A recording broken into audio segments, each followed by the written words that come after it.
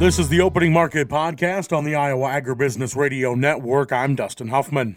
We're on the phone right now with Matt Bennett of agmarket.net. And Matt, seeing some nice turnaround come out of the overnight. What are we looking at going into this Friday? You know, it's been an interesting week. I mean, essentially you came in here this week trying to figure out, what the direction might be moving forward. And, you've got a report out next Monday, so you got to keep that in the back of your head. But, basically you've seen corn, kind of chop around. I mean, we've gone down, we've gone up, but in essence, we really haven't done much on the week. You get right down to it. I mean, you look at, for instance, the settlement there last week. Let's see, we were at 665 3/4, and we're up 6 or 7 cents on the week. We've been below that, but looks like we're gonna maybe go in with a little bit of steam towards the weekend. Now, yesterday, bulls markets were kind of getting, worked over again after a rough day there on Wednesday. Came in, and I think we just found support, and we had decent closes. It looks like we're going to kind of carry that through. And then it's all going to be up to, hey, what's the September report look like? So my personal thought process is they're going to have to drop yield, I would assume, on corn. How much remains to be seen. As far as beans go, I think if they keep the bean crop fairly close to where USDA was last month, that's probably going to kind of reside where I think most people are thinking. I think 172.5 maybe and 51.5 are the average trade guesses, which make quite a bit of sense to me. Now, let's say for some unknown reason, let's say USDA says, hey, we're going to leave that corn number where it is instead of changing it like most people are thinking. What would that do to the market in that situation? If you stayed at 175.4 next Monday for corn yield, it'd be you wouldn't want to be long corn. You're probably looking at a pretty significant correction. And I would say something down into that 620 level. There's an area down there that most people feel like we could see a little bit of support, come in. I mean, you basically got, your 50-day moving average is down at 622, and, you'd have to get through your 200 to get down to it, which is around 636 as you and I speak. So, I think you could probably bust through some of these, but, you're going to need a pretty bearish number to see that happen. I really don't think that a 175.4 is in the cards at this stage of the game. Typically, whenever the crop's a little bit on the small side, they get smaller from there. And so we'll see if that's what happens this time around. But my personal opinion is that they'll end up somewhere between USDA August and Pro Farmer there in August.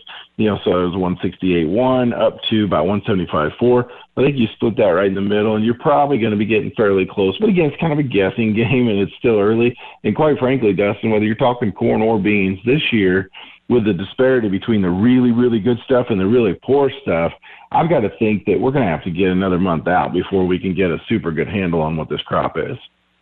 Now, we did catch our breath earlier this week with the news out of Russia. Has there been any headway on that? Have we heard any progress on the claims that Putin's been making? Yeah, essentially, whenever you start looking at what the rhetoric is, it sounds to me like he's not real happy with the way that the grain is moving out of the Black Sea region. And so he'd like to kind of rethink how that's all put together. Obviously, whenever he said that this was because he has concerns that the wheat's not getting to the places that need it from a humanitarian standpoint, you can take that a lot of different ways. He may just not like really the way that it's moving, period. But, bottom line right now is a couple of big things out of that region. First of all, what's going to happen as far as wheat and corn exports go? Second of all, what's going to happen with this Nord Stream pipeline? So it's going to have huge ramifications whenever you're talking about either subject, not only over in the EU, but globally, especially when you start talking exports. So I think there's a lot of moving parts here, and that's part of the reason why we keep telling producers, when you're looking at these corn at 673, if you've got an APH or APH plus type crop, so better than your average history, then, I'll tell you what, you should be really cautious as to throw too much cold water, on these sort of prices. I don't want to be wildly bullish going into harvest at 673 corn, but at the same time, I don't want to be super bearish. So, but my thought process is let's quit trying to figure out the market. Quit trying to figure out the market and do what you know best, which is you should know what this price means to your operation. And if you've got good profit margin on the table, which again, anyone with a crop has really good profit margin on the table, sometimes we got to latch on to as much as we can, especially going into a potentially volatile report. All right, turning our attention to livestock, what do you see in those cattle and hog markets? I think when it gets over to cattle, I mean, obviously we've been trying to rally just a little bit in here this week. The thing is that anytime you see the corn market rallying, it's really hard to get any momentum, especially whenever you look over at feeders. A lot of times if feeders are struggling, you look over to, fats, and fats are doing something similar. So I think whenever it comes to cattle, I'm still long-term friendly. Sorting out this U.S. crop size situation is probably going to be something we need to do before we can get some serious traction in the cattle market. But, the numbers are going to suggest from a fundamental standpoint that you should be well supported, if not moving on to higher prices. It's just that it's going to be tough to make an argument for that if you've got really high corn prices, first of all. And second of all, if you see the equities continue to, struggle a little bit. So as you and I speak this morning, we've got the Dow up a couple hundred points, NASDAQ's up 117. Pretty good action there. And I would say that if that kind of action continues, I think this cattle market's going to be hard to hold down. All right. Well, Matt, a lot of great insight as always. If people want to get in touch with agmarket.net, what's the best way for them to do that? Agmarket.net or agmarket.app, either one of those places you can get a hold of our research, our contact info, and some of the technology provide to try to help producers maximize their return on investment on their operations. All right, Matt. Well, thanks so much for the insight, and we'll talk to you again next week. Absolutely. Thank you.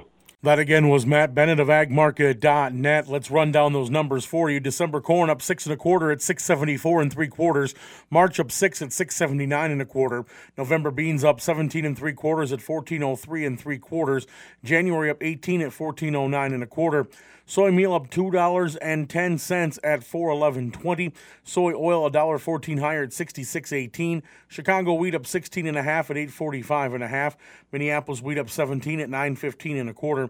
Kansas wheat up 18 3/4 at $9.11 3/4. December oats 6 3/4 higher. That's at $3.83 even. December live cattle 17 cents higher at $149.85. Feeder cattle up 2 cents at $182.35. Lean hogs down 77 cents at $91.35. Pork cutouts unchanged at $102.95. Class 3 milk 7 cents lower at $19.72. Thanks again to Matt Bennett of agmarket.net for joining us here today on the Opening Market Podcast. I'm Dustin Huffman on the Iowa Agribusiness Radio Network, where Iowa Ag matters.